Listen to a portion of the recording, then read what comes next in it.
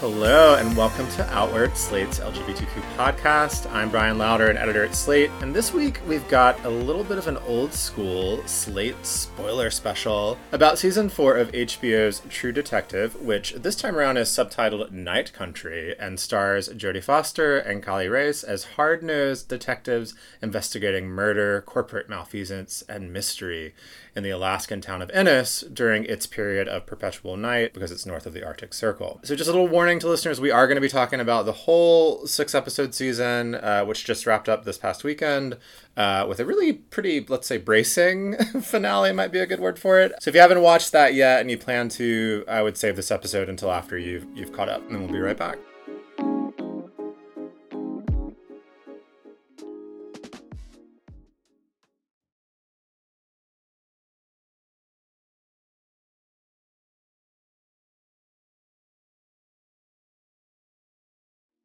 All right, so why are we going to be talking about this show on the Queer podcast, you may be asking? Well, that's because, as my colleague Madeline Ducharme put it in a recent piece, a thorough investigation has led me to a veritable glacier of evidence that suggests that lesbianism is just as pervasive in the town of Ennis as Cyclops polar bears and mysterious rolling oranges.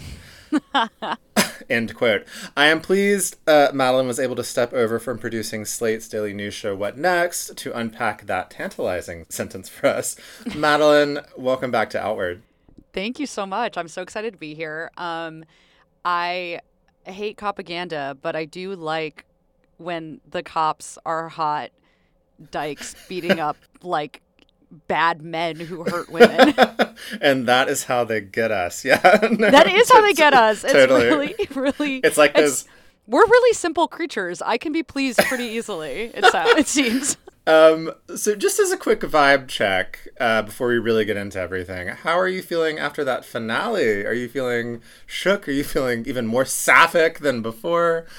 Okay, I was thinking every part of the finale, every development until probably the last 12 minutes were so utterly preposterous that I was just I was having fun. I was like, this is so silly. And I do think that the original season 1 of True Detective had a similar feeling where everything was so utterly convincing until we got to the finale and everything got kind of John Wickian, like just so ridiculous. That's a good word, yeah. And then we got to the last, 12 minutes or so, and I felt like somebody at HBO, preemptively in the past read this piece that I wrote, obviously, after they made this show, and they gave me what I wanted. And so that was... There was some time as a flat circling happening with your piece yes. and the writing.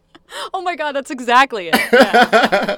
All right, Madeline, you open your piece, which is titled All the Signs That Point to Lesbianism in True Detective Night Country, with a close reading of the line, "We're all in Night Country now." That's the line that I think I need you to share with our listeners and do that. And then also just remind us sort of who the key players are in your analysis that are up on your lesbian corkboard of investigation. Oh my God, my corkboard. Exactly. Okay, well, Night Country, to me, because of the certain syllables in that word, and because night leads me to kind of think about darkness, think about cavernous spaces. Yes. And I do think the first syllable of the word country does sound like something that lesbians know well.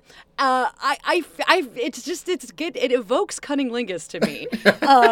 Yes. And especially if we're all in it now. I think we're all diving in. That's exactly where I want to be. But this show is not making that.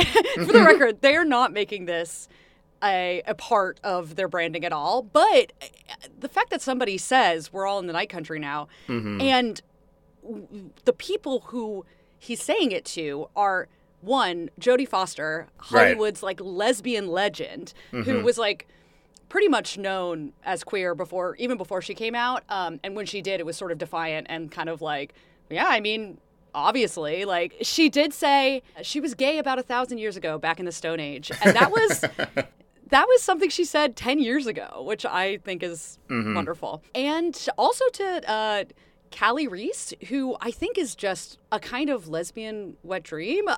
She is so gorgeous and tatted up, so brawny, big giant muscles, but has like a very tender and caring face, even in spite of the sort of menacing dimple piercings, which I don't know if you've ever like held your cheek, but that is a lot of skin to get through. Yeah, sure. Yeah. And I mean, you can't be a queer person without the eyebrow slit. I guess I don't have it, but that's because I'm not cool enough. So when you hear a quote like that said to these two people, I couldn't help but think like, what are they speaking to here? Your piece is sort of framed around like excavating this, right? Because you say that the show, you have this great turn of phrase actually, that the show is queerly heterosexual, which I love that use of, the sort of more traditional use of queer as like strange, like what, like why is it perplexing? Yeah.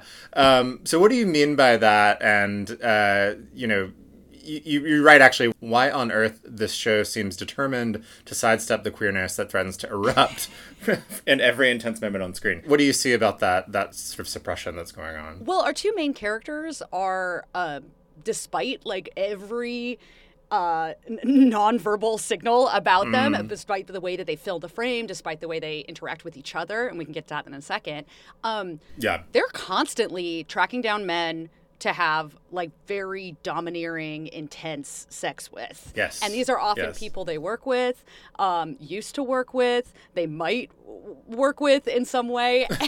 And they there's a lot of sex in this show, actually. And I don't think it's not hot. I think it's good.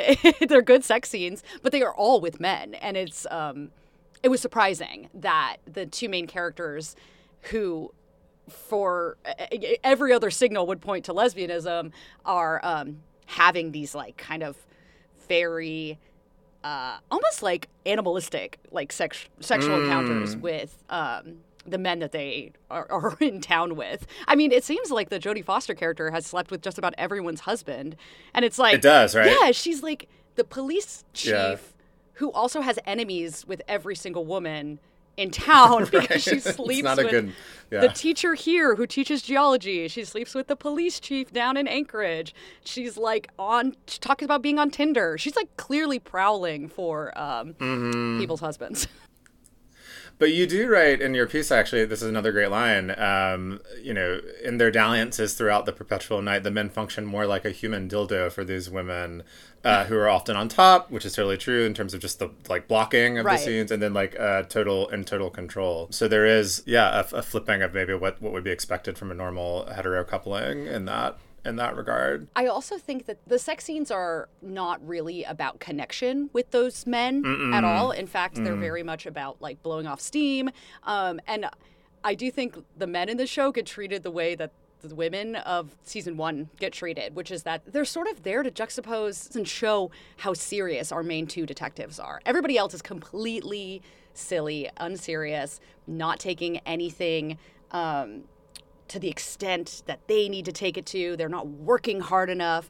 And I think that our two main characters, Navarro, played by Callie Reese, and Danvers, they need somebody who is not thinking about this as seriously as them to be able to like to be able to just like blow off steam, because nobody is as serious as the true detectives. Well, it's like Danvers in particular seems to never sleep or eat or like there's like she's truly only ever working, or I think these occasional, like you said, sort of steam valve release like sexual encounters, but that's it. Right, because she's so serious all the time. Yeah, let's back up a little bit and talk about the relationship between Navarro and Danvers. Sure. I loved this sort of close reading you do of the can cabinet scene in the kitchen. Before I read your piece and was just watching the show for pleasure, I noticed this too as a sort of strange little moment of frisson between them. So can you describe that scene, what happens in that scene, and then sort of what you get out of it? Yeah, so the thing about Danvers and Navarro is that they did used to work together. And they sort of stumble into working together again because Navarro doesn't actually work for Danvers's department. It's like the municipal police and the state trooper. Yeah, exactly. And the show sort of slowly unspools that reasoning, and it's because of a shared case they have, which we can get to later. But when this particular murder and this particular mystery brings them back together. They have a kind of bitterness going on, but it's like a familiar bitterness. They seem to know each other really, really well. And one of the things that happens is Danvers is really comfortable just like walking herself into anybody's home. She's particularly without a warrant, just like going, just walking in. And particularly the people who are her subordinates at work, she's very comfortable intruding on their personal lives.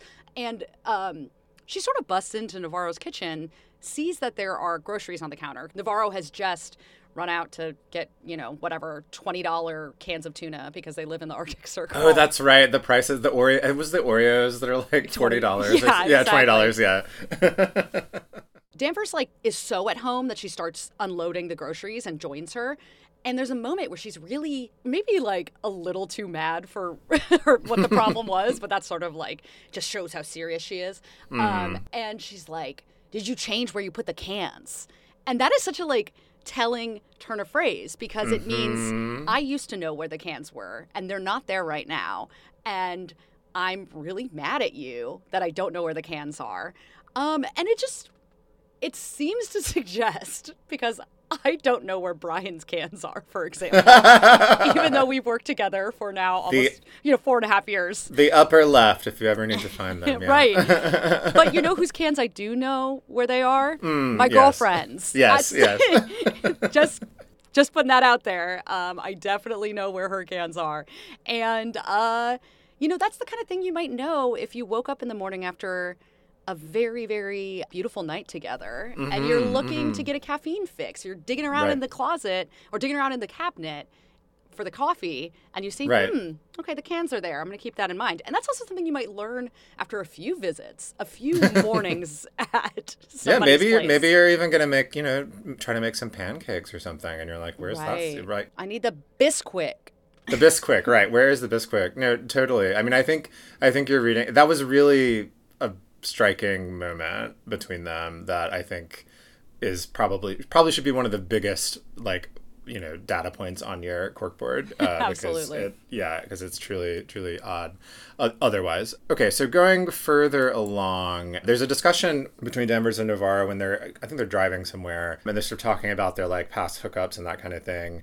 And Danvers asks Navarro if she's gone back to girls. Right. So this, I believe, is the most explicit reference that we get in the show to that moment anyway. So tell us a little bit about that. It's a full HR violation, by the way, to press your subordinate. The show is not a place to look for a model of workplace safety and fairness. But it's kind of a sexy little HR violation. It's a tease. It's like the kind of thing that I feel like we might say to, a past lover, a past paramour who is now getting into a little heterosexual nonsense, very obviously.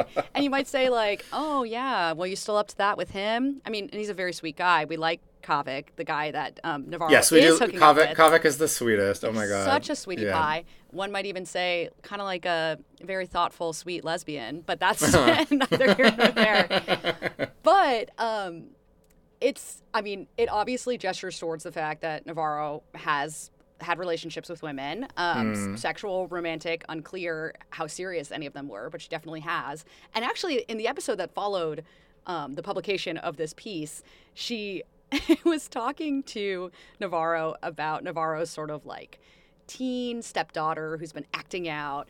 And she's like, well, she's got this girlfriend, is what Danvers says. And Navarro's like, oh, who cares? I've had dozens. I have plenty of those or whatever. And I was like, picking it up. So she's definitely into women. And I just think if my boss or former boss was comfortable enough to say something like, oh, have you gone back to girls now? I don't know. It suggests that maybe that kind of teasing is coming from a place that's not just HR violation, workplace dynamic. It's coming from a place of I can tease you about that because we once had a connection. We have some kind of history. Yeah, exactly. Kind of I love teasing my exes. It's a fun, silly thing to poke fun at them and their new connections because you had been there first, so to speak. Yeah. No, I think that's right. Let's take a quick break here, and then when we come back, I want to talk about the figure of the mommy. We will just take a quick break, and we'll be back with Madeline after that.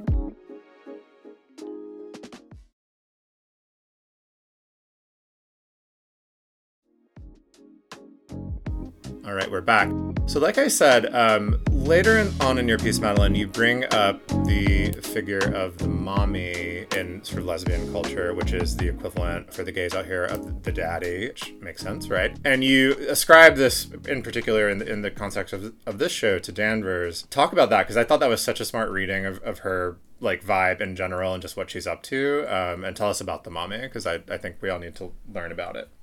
Yeah, I actually think I wrote this paragraph as a refutation of the argument that somebody might make about this dynamic, to be like, no, she's really more of like a maternal figure. And actually, the actors themselves have said, I think it was Callie Reese who said, like, Danvers is really maternal and has like a maternal posture towards Navarro.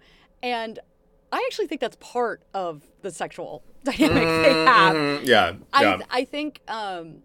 gay mentorship between two romantic partners is something that is just like completely a part of lesbian and gay culture. And I do think I stole the idea of the mommy with MOMMIE from a great piece that was written in Autostraddle in 2017. And they were really interested in the mommy as a character who is like an actual mother, which Danvers actually is too, but is really put together, really beautiful characters. Like the women in Big Little Lies are kind of mommies. But I actually think the Danvers version of the mommy is much, much sexier. You know, instead of being, I don't know, wearing like Prada to pick up your kids from school, she's kind of hyper competent. She's prickly. She has everybody just in the palm of her hand. Like, she's so powerful in her workplace. You know, one of her younger charges is a new-ish dad. His kid seems to be like 2 or 3, and his wife, they're both very young. They're probably in their early 20s. His wife is trying to go to school, and he can just be like just a snap, and Danvers can get him to like show up to the office. Totally. Yeah. Sit and watch corpses like melt in the ice rink. In the ice rink. Oh my God. Like, yeah. You're a dad, but somehow you are more beholden to mommy. That's mommy's calling. Yeah. Yeah, exactly. I think there's a little moment. I'm really close reading now, real corkboard feeling. But there is a little moment where Jodie Foster, who is very small, I think she's about 5'1", is trying to reach for some coffee that is like on top of a cabinet in the station, and she doesn't even like use words, but she sort of snaps at a nameless cop who's sitting just outside the kitchen. Yes. And like gets him to like snaps and kind of points, and he just like immediately rises and grabs the coffee and hands it to her. Like, she's powerful. And I mean, she's got a gun. That's kind of sexy in TV, not in real life. Yeah, but you know what I mean. Yeah. I also symbolically. I also think the Fiona Shaw character, who doesn't have a ton to do besides be kind of wise and put out a beautiful Christmas spread, she is like a mommy goat to me. You know, there's a great scene in Fleabag where she has a very small part in season 2 of Fleabag, where the main character, played by Phoebe Waller-Bridge, is talking about wanting to fuck the priest, the hot priest. Oh yeah. Fiona Shaw has this like indelible line that I like always think of, which is are you sure you want to fuck a priest, or do you want to fuck God? And she says it so casually. Fleabag says back, can you fuck God?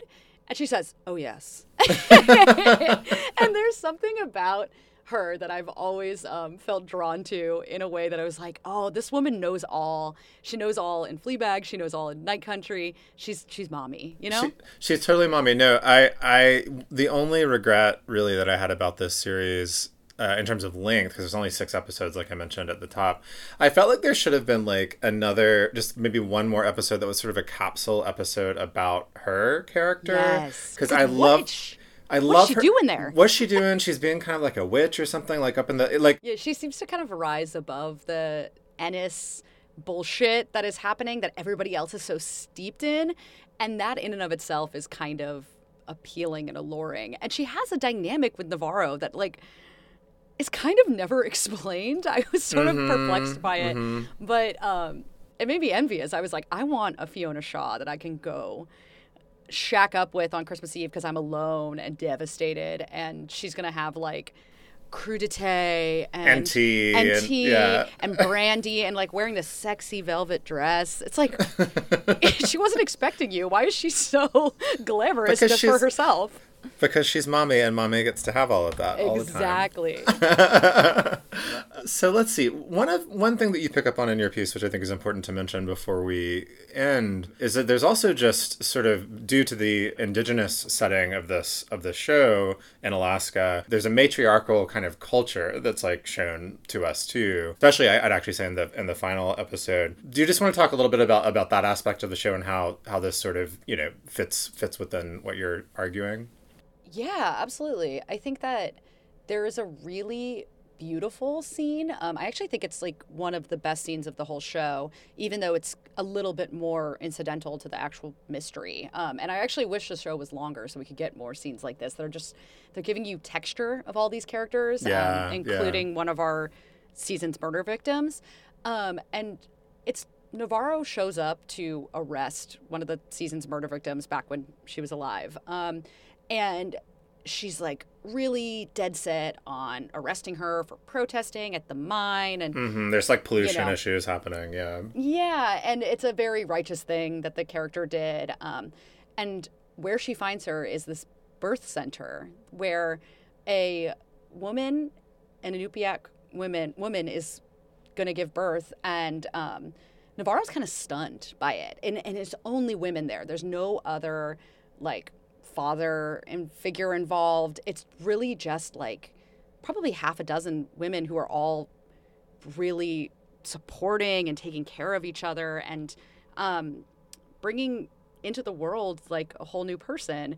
And I think there's this bond that you can feel among the women of that community, which is an important bond to, like, set the standard for because of the finale. I mean, like we said, the finale was getting pretty preposterous. They kill the character that seems to have the only information. Right. It's like, what is going on? And there's still, 25 minutes left. And it's like, okay, well, somebody's going to explain to me what happened here. And through a series of also ridiculous explanations and things like that. They find a definitive fingerprint that seems to lead them back to the women who were the, like, cleaners of the local science research station. And then we get a sort of awesome, I guess, kind of John Wickian, that's true, like, sequence where one of the women is telling a story, quote unquote, even though she's revealing the truth, obviously. And in which these women have banded together to avenge their the murder of their friend. Yeah, the murder of their friend, exactly. And they do so in ways that are, like, deeply emasculating. They kind of force them into corners. They hold guns to them and force them to undress. And they give their friend, their murdered sister, the opportunity to kill them, sort of through a metaphysical ghost kind of thing. Yeah, they're like, either she'll take, if she wants them, she'll take them, and if she doesn't, their clothes are here, they can come back, and we'll see it's great. I mean, yeah, it's super great. And that whole sequence is shot in such a way that is, like, you kind of relish it. And it was the only moment where I was like, oh, this rocks, actually. This finale is amazing. Everything else was a little bit messy and I don't know. I couldn't wrap my head around most of it, but this sequence was delicious. It was delicious, and again, it was this very powerful moment of the local indigenous community, like, sort of exercising power, right, against the settler colonial folks that represented by the scientists. So we do have an ending that I like, the actual very end of the series that I think probably goes on the corkboard. And we can sort of end our discussion there. But I'm curious. So we have, it seems like it does get a little hard to follow what's really happening and what's not. But it seems like at the very end, Navarro has sort of disappeared. She had, for a long time, she'd said she felt called to kind of wander out into the ice and, whatever that meant, like kind of, I don't know exactly. Join the spirit world. Yeah, that's kind of what she was sensitive to spirits, and then, but we're not sure. But so there's a moment where Danvers rather is going around and looking for her, and she's gone, doesn't know she's there, and then we get this final scene where Danvers is at like her beach house. I don't know where that house is exactly. Kind of a lakeside cabin. Yeah, and it's summertime, and it looks really beautiful. Like you have a back patio where you can like sip coffee and look out on the water. And she brings out her coffee and sits on a couch, and then suddenly Navarro is there standing on the deck also. Materializes and walks towards her. Yes. And so I'm curious if you think that means, that are they together? Right. Or is it the spirit of Navarro sort of just visiting Danvers, and maybe Danvers doesn't even see her because they are kind of blocked, like somewhat far apart. I don't know. Right. But Danvers does say it's Ennis. No one ever really leaves. She does say that. Yes. And it's very like American Horror Story, like murder house. Like no one gets away. I know. She said it like it was like a warm thing to say, but it was actually kind of distressing. But I think because she's saying, you never really leave and no one really knows what happened to her, even though it seems to suggest, I mean, it's clearly one of those things where it's like, well, it could be either. Which I can take or leave those. But the fun thing about that is, okay, well then they're obviously married and living together, and they're gonna they're gonna be there forever in their beautiful little lakeside cabin. Even though I think the show would rather it be that she's a ghost, like looking after her from the afterlife, which I also think is kind of gay. But it is super gay, yes. Because it's funny because it suggests that they had like that they really liked each other. Because if you're gonna be in the afterlife and you're going to look after somebody, it would be somebody you love, right? Sure. But I don't even think these two women like each other very much. They just have a lot of tension, and they definitely like had some kind of very personal connection. So the thought that like the ghost herself would stick around to to like watch over it wasn't quite the right chord to strike, but maybe now that they've solved the case, they can just be together. I don't know. I think the official outward position will be that they are married. It could be on this physical plane, it could be on the spiritual plane, but they are together forever. I like that idea. I think totally. I think they need a break, and that looks like a good place to have it. Exactly. I think everything is adding up on the corkboard to say the show is very lesbian. I'm very curious to hear if our listeners agree. Please reach out, as always, to outwardpodcast@slate.com to let us know what you thought about True Detective. We thought it was pretty fun and very, very gay. Speaking of gay, Madeline, I think you may have brought us a gay agenda item to share before you leave. Please do. Okay, so an update to the gay agenda that I have is there's an excellent documentary, and it is unfortunately on Tubi, or maybe fortunately, because that means you can get it for free. But I do think you put something on Tubi and it has the veneer of like, oh, that's a Tubi movie, and like it means it's garbage and it's thrown together in 15 seconds or whatever. But it's a documentary that's called Shattered Glass, and it was created by the Women's National Basketball Association's Players Association. So that is their union. And this is that happens to cross over in a lot of my interests. I got very into the WNBA, and I actually wrote a piece about getting very into the WNBA. You did, yes. You can find that on slate.com. And I also am a part of our union here at Slate. I am very interested in labor politics. And the documentary follows 3 women in the WNBA, 2 of whom are queer. And it follows them very closely about the sort of priorities that they have for their next contract and what they want for themselves, for their partners, for their families. And I think these 2 women that are queer that the show or that the documentary follows are just fascinating, dynamic, beautiful, amazing people. They're amazing athletes, but they're also just I felt so close to them watching this documentary and thinking about their union fight and thinking about the things that they want to work for. You know, something as like unsexy as a pension. There's a moment where the sort of reigning MVP, her name is Brianna Stewart, she has 2 children, and her wife was actually pregnant at the time of the finals and like had the baby like just a few days after her team was in the finals. And it's like you can feel the sort of excitement. They have 2 children, and she's like, I can't believe we don't have a pension. We need a pension. And there's this urgency to it. And there's something so powerful about hearing this like athlete, this woman, this mother, this like lesbian advocating for something that they deserved long before. Totally. This. Yeah. And so I loved it. I just think everybody should watch it. I think it's a really interesting insight into labor politics. People don't think about athletes as workers, but they are. But they are. Unions. Absolutely should. Yeah.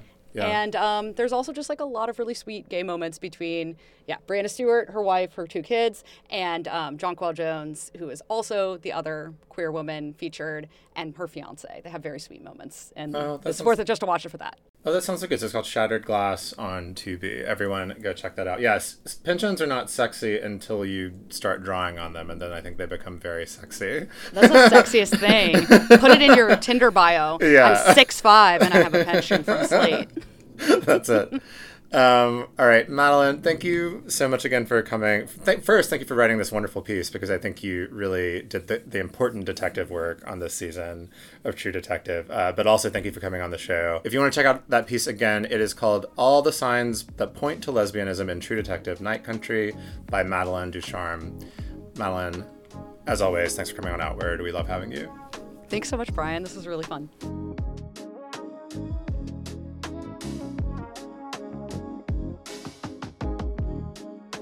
All right, that is it for our show for this week. Please send us feedback and topic ideas, as always, at outwardpodcast@slate.com, or you can hit us up on Facebook or X at Slate Outward. Just a reminder that by joining Slate Plus, you can get ad-free podcasts, extra segments on shows like Working, and you will never, ever hit a paywall on the Slate site. To learn more about that, go to slate.com/outwardplus. Our show is produced by Palace Shaw. If you like Outward, please subscribe in your podcast app. Tell your friends, family, lovers, everybody about it. Rate and review the show so that others can find it. We always appreciate that. And until next time, everybody, stay gay.